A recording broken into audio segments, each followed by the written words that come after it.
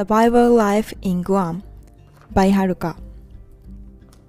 In September last year, I went to Guam with my friend for a trip.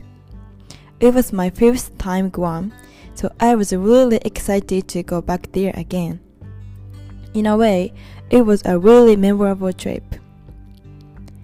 I enjoyed the beautiful beach, shopping, and delicious food as before. The last day of my trip, all I have to do was just go back to Japan. But I couldn't, because there was a calamity in Japan. Japan had been hit by a huge typhoon, especially my home region has gotten significant impact, such as flood, blackout for a few days, and dresser, TV or other furniture fell over. Moreover, a bridge which connects to Kansai International Airport that I was supposed to use was broken.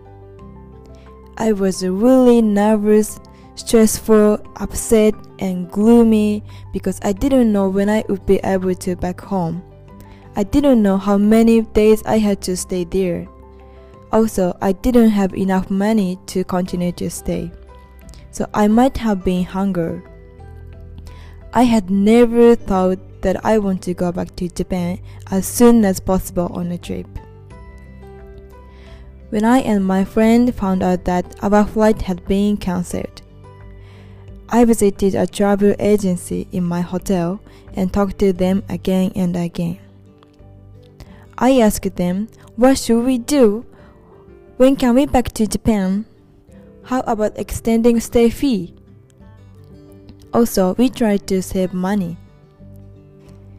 We bought $1 cup ramen for dinner. My friend even started to eat chocolate, which she got as a souvenir. Actually, we enjoyed the challenging situation. The cup ramen we bought was really spicy, so we prepared milk as well and enjoyed survival life with trying spicy food. Eventually, we found out that we can go back to Japan the next day, so we stayed only one more day.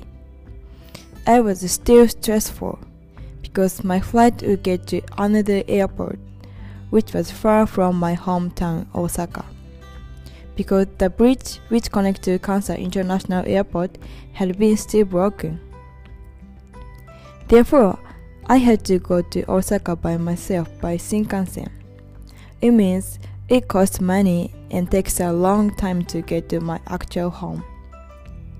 However, when I heard that our alternative flight had been booked by the travel agency, I was really happy, relieved, and almost crying, because I missed my home very much. During the extra day, we spent at the pool in our hotel and relaxed while everyone suffered from typhoon damages in Japan. At that time, I thought, what a terrible trip. But I reminisce about that day. It was a thrilling and adventure trip.